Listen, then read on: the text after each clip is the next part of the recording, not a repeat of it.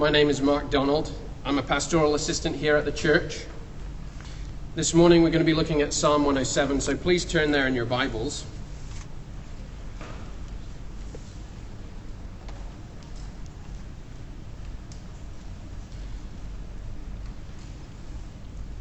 I love a good rescue story.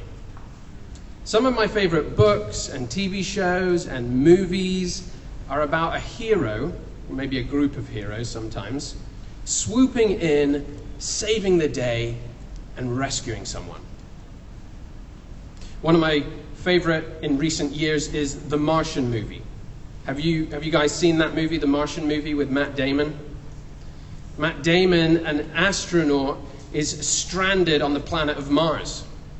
No one on Earth knows he's there at the start, and he's stranded completely alone in the desert, literally in the middle of nowhere. He has no hope, he can't communicate with the people back on Earth, and he's just left for dead, basically.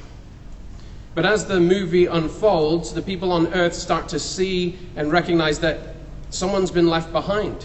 And so they form a team to try and rescue Matt Damon. And the plan that they come up with has only the slightest chance of success. But it works. Matt Damon gets rescued. I hope I haven't just ruined that movie for you all.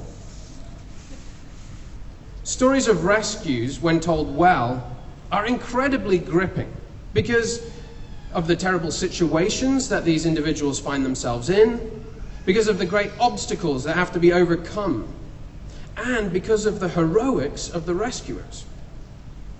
This psalm, Psalm 107, today, has a call for us to respond to God's great acts of rescue. So let's read it, and then we can dive in. Psalm 107. Oh, give thanks to the Lord, for he is good. For his steadfast love endures forever. Let the redeemed of the Lord say so, whom he has redeemed from trouble, and gathered in from the lands, from the east and from the west and from the north and from the south. Some wandered in desert wastes, finding no way to a city to dwell in. Hungry and thirsty, their soul fainted within them. Then they cried to the Lord in their trouble, and he delivered them from their distress. He led them by a straight way till they reached a city to dwell in. Let them thank the Lord for his steadfast love, for his wondrous works to the children of man. For he satisfies the longing soul, and the hungry soul he fills with good things. Some sat in darkness and in the shadow of death, prisoners in affliction and in irons, for they had rebelled against the words of God and spurned the counsel of the Most High. So he bowed down their hearts, down with hard labor. They fell down with none to help.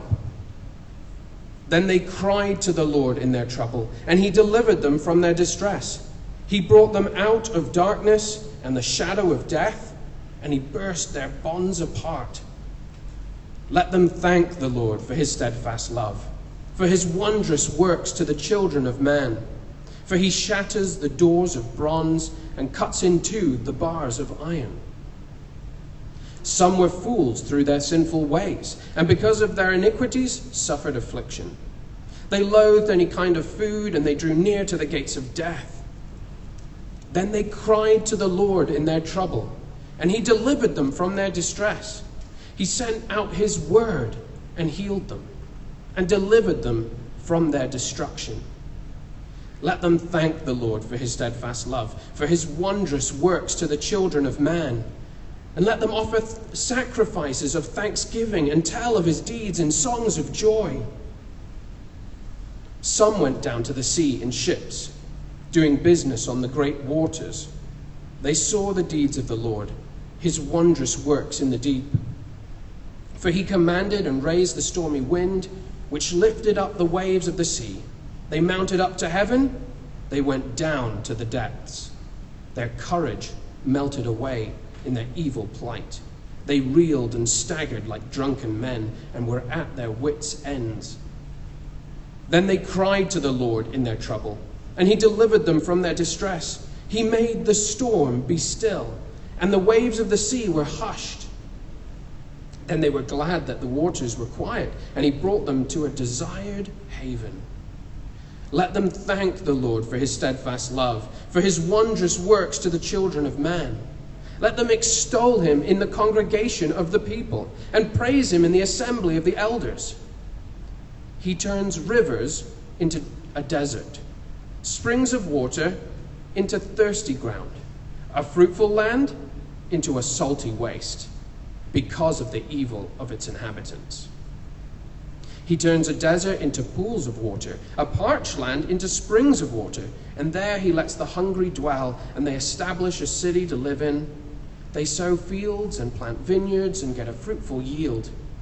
By his blessing, they multiply greatly, and he does not let their livestock diminish.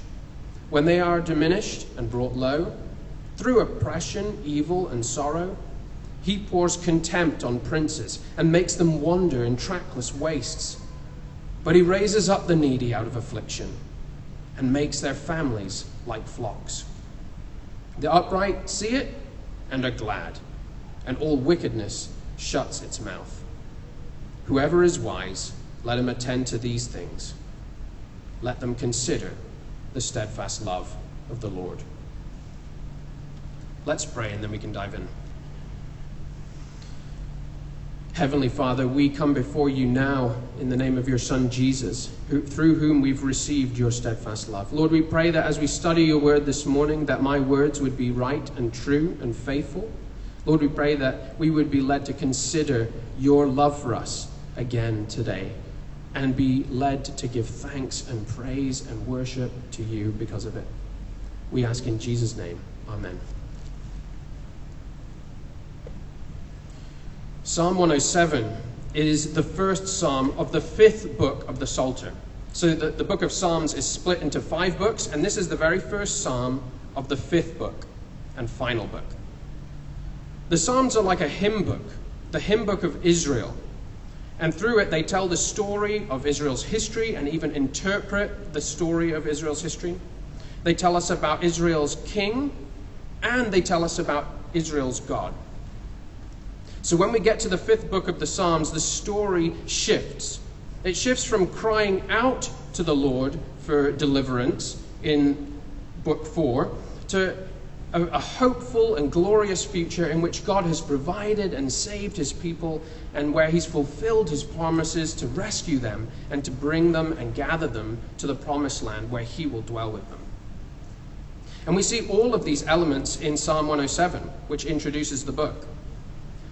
The main point of Psalm 107 and of this sermon is this: consider God's steadfast love and give thanks for God's steadfast love. So if you're taking notes, this is the summary of the whole sermon. Consider God's steadfast love and give thanks for God's steadfast love. Those are the 2 commands given in the psalm. The encouragement to give thanks to God for his love is found almost like a refrain or a chorus through the whole psalm. I don't know if you noticed that as I read it out loud. We see it. Look at verse 1, verse 8, verse 15, verse 21, and verse 31. The psalmist is calling the gathering to give thanks to the Lord for his love. But before we can give thanks to God for his love, we must understand what it is. We must know what is God's love. We must take time to consider it, which is how the psalmist closes the song. Whoever is wise, let him attend to these things. Let them consider the steadfast love of the Lord. So point number 1 of the sermon, consider the steadfast love of the Lord. In order to help us consider the love of the Lord, I want to ask a series of questions and see how the psalmist himself answers each of them. So here we go. Question number 1. What is the steadfast love of the Lord? The psalm opens with a call to give thanks and worship and praise to God for his steadfast love. But what exactly is it? The psalm itself answers that question. It is God's ongoing commitment and keeping his promises to act and save his people Israel. So if you're taking notes, here's a definition. God's steadfast love is God's commitment to save and bless his people. The psalmist tells us in verse 2, it's God's redeeming love that saved the people from trouble and gathered them in from all of the lands. But that begs the question, right? Why are the people all spread apart in all of the lands? Why are they in trouble?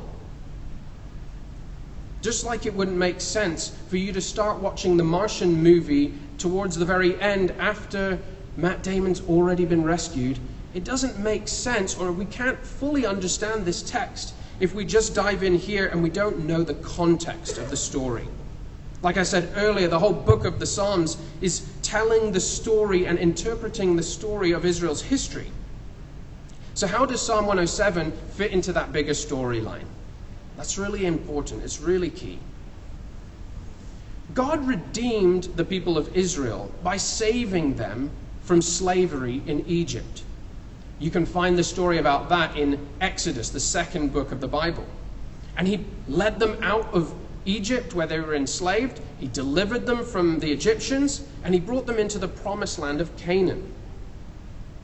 But that's not the deliverance that the psalmist is talking about. God made a covenant with his people. That's a set of promises to enter into a relationship to say, here's how we're going to relate to one another. And God made these promises to the people. He called them to love him, to serve him, and to obey him, to follow him. If they did, God promised to bless them. And he did. They conquered their enemies, they entered into the land, they set up a king, and they prospered. But they were not careful to keep God's covenant. They weren't careful to keep the promises that they had made with God. They rejected him. They broke the covenant. And God promised them, if they rejected him, if they broke the covenant, that they would be defeated, that they would be captured, that they would be enslaved, that they would be taken away into exile. They'd be forced out of their country into other places and be ruled over. This is kind of like, they became like refugees, basically. The kingdom broke in two. Then both kingdoms were dragged away into exile and forced labor. They were in captivity in nations far away. And that's why the people were in trouble. That's why they needed to be gathered from the north and the south and the east and from the west. After this introduction, the psalmist gives us 4 snapshots or scenes from the movie of exile. He tells us about 4 different groups in 4 different places, facing 4 different troubles. But all of them are in exile, far away from their home and far from God. Each begins with the same word, some. Some were. I don't know if you noticed that when I was reading it aloud. Some were wandering in desert wastes. Some were slaves in darkness. Some suffered physical affliction or sickness.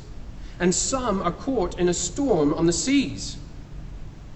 As we read through each of these scenes, and as we read Psalm 106 and Book 4 of the Psalter, we see the reason why.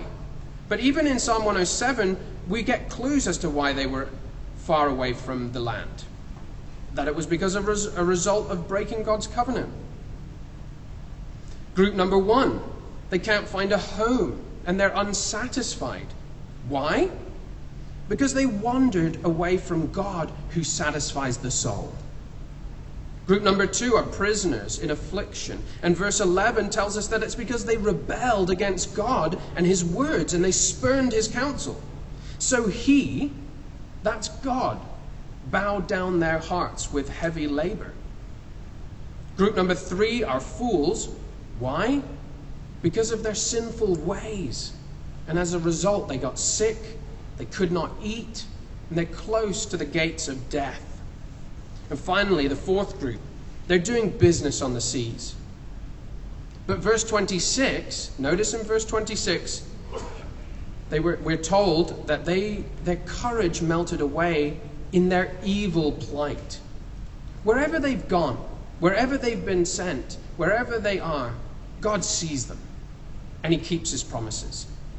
Because of their sin and their rejection and their evil, God keeps his word, and he curses them. But how do they all respond? We've got 4 different groups in 4 different situations in 4 different places, but how do they all respond? They all respond exactly the same way. Then they cried to the Lord in their trouble, and he delivered them from their distress. Just as God kept his promises of bringing the curses on them for rejecting the covenant, God also kept his promises of restoring them and forgiving them and blessing them when they cried out to him. Those that turned from their rebellion and called on the Lord, he blessed, he redeemed, he gathered in, he brought them back from exile, he brought them to a city to dwell in, set them free from the slavery that they were under, and he brought them to a desired haven or a refuge. Following these 4 scenes, the author turns in verses 33 through 42, he turns from the past tense into the present tense to say, God didn't just act like this before. God continues and will always continue to work like this. He continues to do this in the present.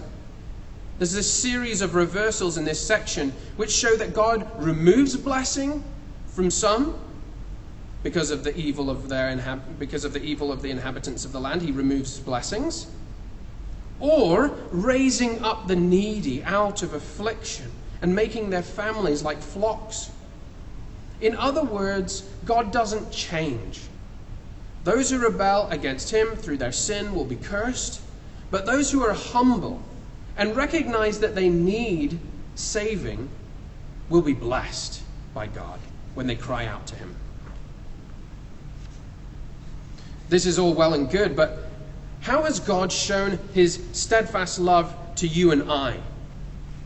How has God redeemed Christians? What trouble has he saved us from? As we read further in the Bible, we realize that Israel needed more than to be brought out of exile. They needed more than to be set free from physical slavery. They needed more than just a physical healing. They needed a far greater redemption, one that all of these point to. Like them, you and I need to be saved from great trouble. We needed to be found and led by God. We had wandered, not in desert wastes, but the Bible tells us that each and every one of us, like sheep, have gone astray and wandered to our own way. We've rebelled against God. We've rejected his word and his counsel. We're bound as prisoners, not in physical slavery, but in slavery to sin. One hymn writer puts it this way: long my imprisoned spirit lay, fast bound in sin and nature's night. Thine eye diffused a quickening ray. I woke, the dungeon flamed with light. My chains fell off, my heart was free. I rose, went forth, and followed thee. Amazing love, how can it be that thou, my God, should die for me? Do you see what he's saying? We were locked in a dungeon of sin until the light of Christ burst in and set us free. God brought us out of darkness and out of the shadow of death, and he burst the chains of sin apart. We might not have been sick as a result of our sin, but did you know that sin is like a terminal illness? It infects us, inside us and outside. It makes us weak. It begins to kill us. Sin is not like the common cold. Sin is like cancer. Cancer is in your cells. It's part of you, and it will kill you. It will continue to grow and take control of more and more parts of your body until you're dead. And just like cancer, if we leave sin alone or ignore it for long, it will destroy us. Do you think of yourself like that? Do you think of yourself as a sinner, As someone who's sick with sin like a terminal disease? You should. That's what the Bible tells us. If you're a Christian, though, you know that God has healed you from the sickness of sin. God sent out his word, the word, Jesus Christ, and healed us from the sickness of sin. We weren't caught in a physical storm like these men here. But there is a storm brewing. The storm of God's wrath against each and every sin that we've ever or will ever commit. Every sinful word, every sinful deed, every sinful thought that you've ever had, God's wrath against it is brewing. But Jesus calmed the storm of God's wrath against us. We were in need of a rescue, and God provided. For God so loved the world that he sent Jesus, his one and only Son, into the world. Jesus, who obeyed his Father perfectly. He obeyed him even to the point of death. Jesus never disobeyed his Father. He never spurned his Father's counsel. He never broke his Father's word. He earned righteousness for us, perfection, moral perfection. And then he took the curse that we deserve for our sin on himself on the cross. He died the death that sinners deserve in our place so that we don't have to pay for it ourselves. And then he rose from the dead to new life that we can have in him, a life set free from that kind of slavery to sin. This is great news. This is such wonderful news. Notice how the Israelites received God's steadfast love. Did they do a lot of good deeds to try and earn themselves the right to be rescued? No. They cried out to the Lord in their trouble. And the gospel is the same. We can't do enough good to come to God on our own. We must simply recognize our need for saving and cry out to the Lord. For everyone who calls on the name of the Lord will be saved. Thelma just read that for us earlier. Everyone who calls and cries out to the name of the Lord will be saved. So if you're here this morning and you have never received God's steadfast love, you're not a believer, you're not a Christian, you can receive God's steadfast love today. You don't need to turn around before you can come to Jesus. You just need to recognize your need and look to him, your great Savior, and then follow him. If you want to know more about that, please come and speak to me after this service or any of our members. They would love to talk to you about what it means to turn from your sin and trust in Jesus, what he's done and what he's accomplished at the cross for you. So God's steadfast love is God's commitment to save and to bless his people, both Israel and us. But now that we know what God's steadfast love is, how do we consider God's steadfast love? What does that look like? What do we do? First of all, we have to recognize that we were in trouble. We'll never experience God's loving commitment to save us if we don't think that we need saving from anything. Like these people, we must see ourselves as people who, apart from God's love, are in grave danger. People that are lost, people that are sick, people who are in trouble. Do you remember what Jesus said to the Pharisees who were questioning why he spent so much time with sinners and tax collectors? Do you remember? Jesus said, "Those who are well have no need of a physician, but those who are sick. I came not to call the righteous, but to call sinners." When we must see ourselves as sinners and sick with sin in need of a Savior. So one way that we can meditate on or consider God's steadfast love to us is by meditating on the trouble that God has saved us from. We can't think of ourselves as just being slightly off course, a little bit in need, but we were doing all right, but we just needed a little redirection. Just a little bit of religion in our lives, just a little bit of God. No, we cannot think that way. We must see ourselves as totally helpless and hopeless and in the middle of the desert, basically on Mars without a compass or way of connecting with the earth and asking for rescue. We without hope. And when we see ourselves in that way, that will lead us to greater thankfulness for what God has done to save us. God's determination to seek us out, to find us, and to bring us home to himself. Without this kind of view of ourselves, God's love begins to shrink in our minds. It seems less and less impressive, less and less worthy of our worship or our praise. No. The more sober we are about our sin, the more we can't help but give thanks to God for his steadfast love, shown to us through Jesus. In this psalm, the author doesn't shy away from painting a pretty bleak picture of these individuals, does he? He almost sounds a bit melodramatic in some ways, but he's not. They were in trouble. They were in need, and so were we.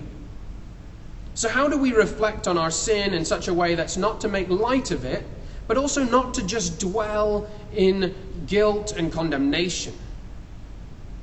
Here's a few helpful steps that you can take. 1, confess your sins openly to one another. Husbands and wives, confess your sins to one another. Don't ignore it. Don't just walk away from the trouble or the argument or the situation and just cool off and come back. Own your sin. Say, this is wrong. I'm sorry. Forgive me. Please forgive me.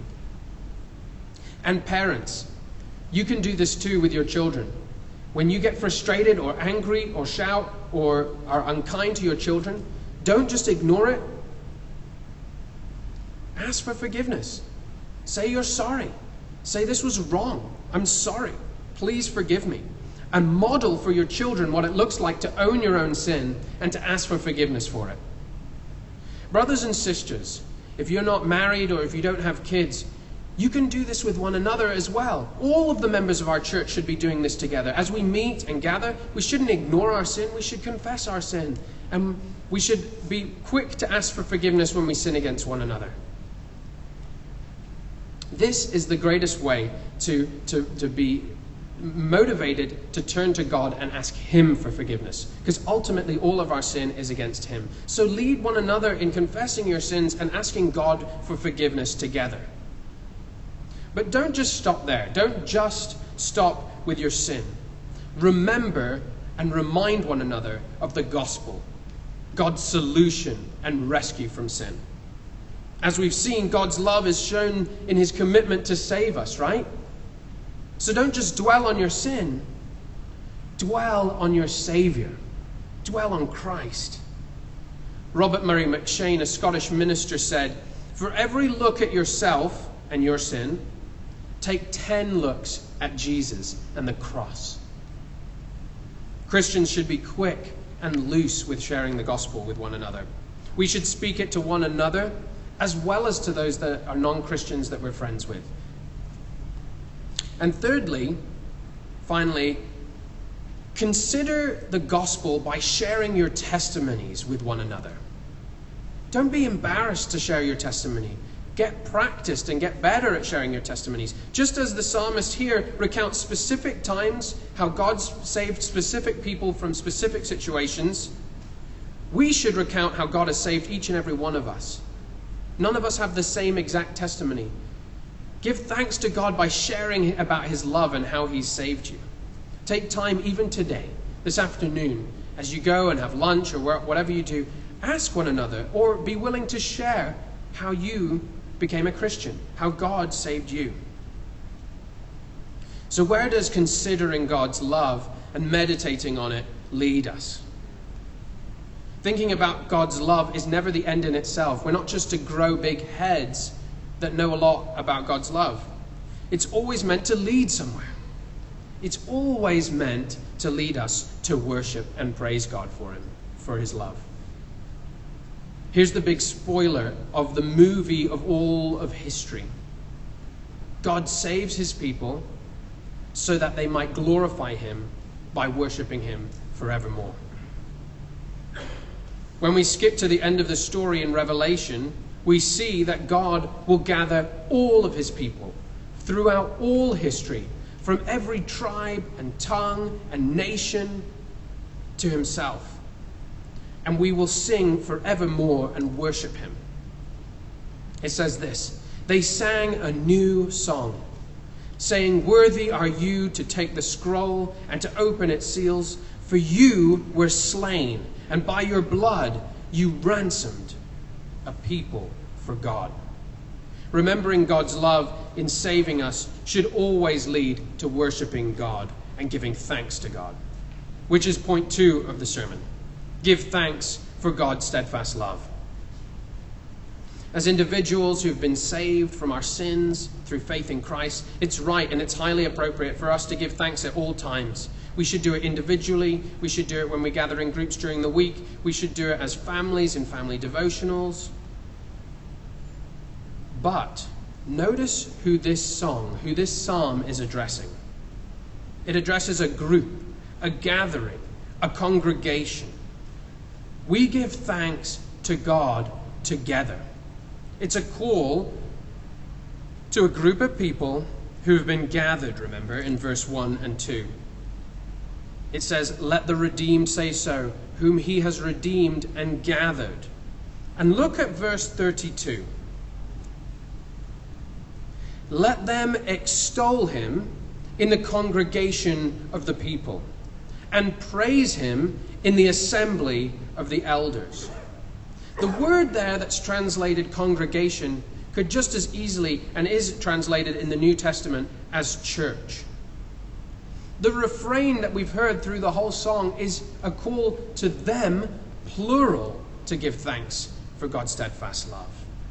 We see the same encouragement as we read the New Testament as well. Paul tells the church in Ephesus, when they gather together, to be filled with the Spirit, addressing one another in psalms and hymns and spiritual songs, singing and making melody to the Lord with their heart, giving thanks always and in everything, for everything, to God. When we give thanks together, it's especially pleasing to God.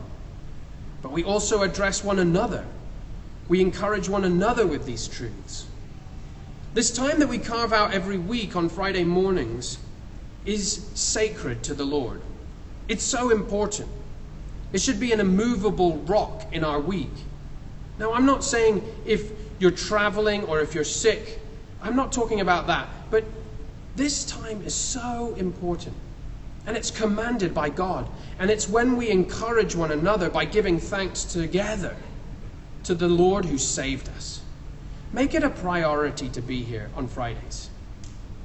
Come as often as you can. And some of you might think, well, as long as I get there before the sermon, I'm good. But you're missing out on so much rich truth and so much wonderful praise that we have in the songs. There's usually 5 or 6 songs before the sermon. You're missing out if you only make it for the sermon. Finally, we give thanks in song. Psalms are songs, and throughout the Bible we see examples of God's people singing praises to God in response to his great acts of love. Music and song are a great gift from the Lord, and I want to give you just a few reasons why singing is so powerful, especially when we do it together. 1, because we sing about what excites us. Have you ever thought about that? Singing is the natural response to something that we're excited about. I'll give you an example. If you were in Britain and you went to a football game, you would hear people singing before, during, and after the match. No one comes out and says, hey guys, it's now time to start singing, please start singing. Football fans just sing. They just sing because they're excited, because they love their team, because they want to encourage them and spur them on to victory in the game. They want them to score the goal, or they're really excited because they just scored a goal. No one tells a football fan, start singing. They just do it. Some of them come up with their own songs, all sorts of things.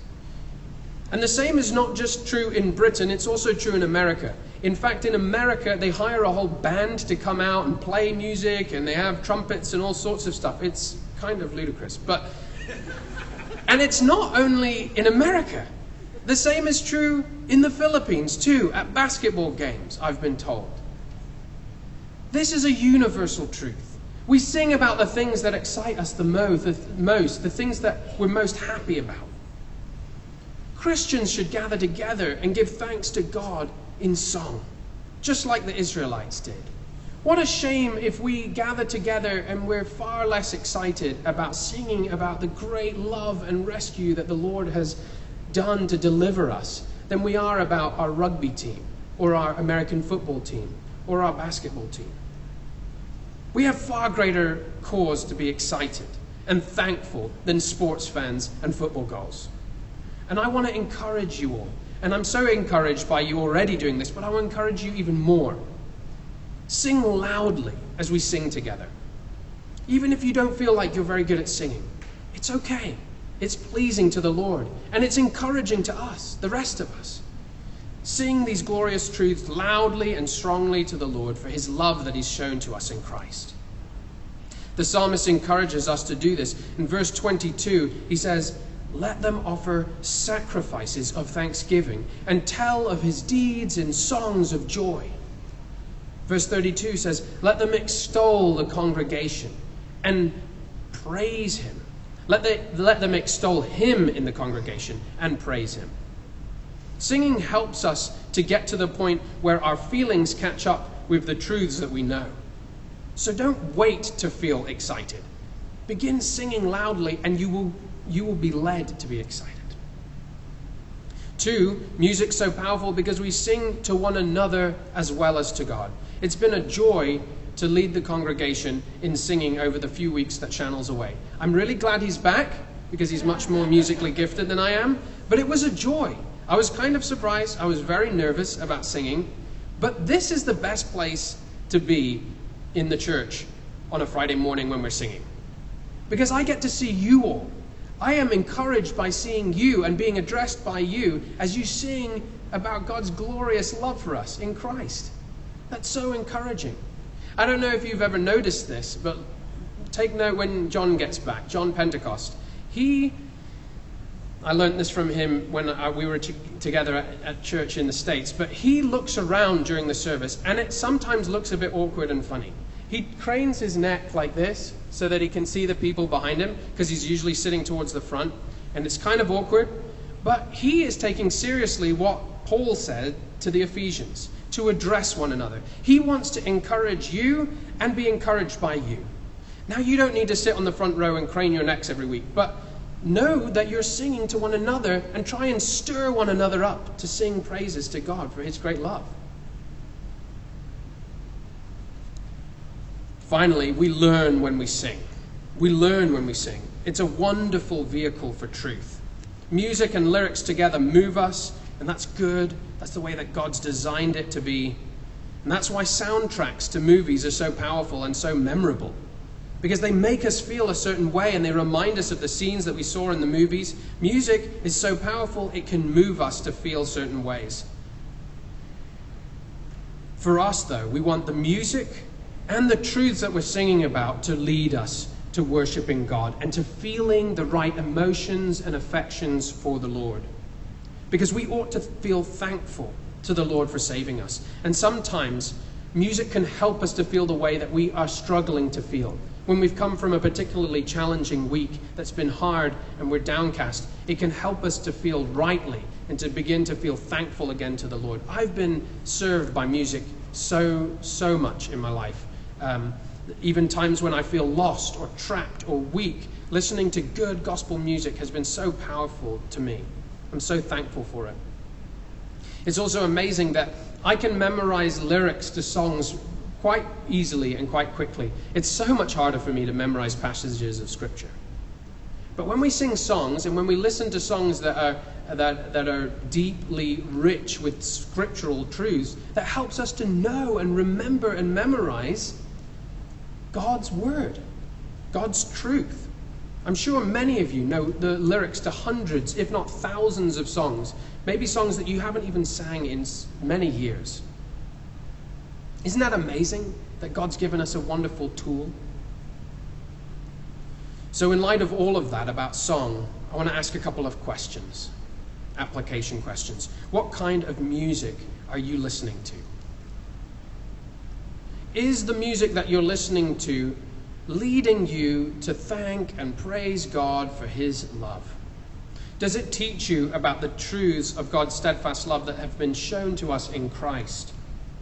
What truths are the songs that you're listening to teaching you? When I first became a Christian, I learned so much theology from the music that I started to listen to. I started to listen to hymns and contemporary Christian music and all kinds of different music. But you know what was the most significant for me? This might surprise you. I was taught the most by Christian hip-hop. But God's great rescue through the gospel is so much greater than any of these movies could ever be. God's rescuing love is true. It's incredible. And we can spend the rest of our lives considering it, meditating on it, and we get to spend the rest of our lives worshiping and giving thanks to the Lord for it. That's what we're going to do when we gather in heaven. Give thanks to God for his steadfast love forever and ever. Let's do that now by turning to page 8, and we'll sing All I Have Is Christ.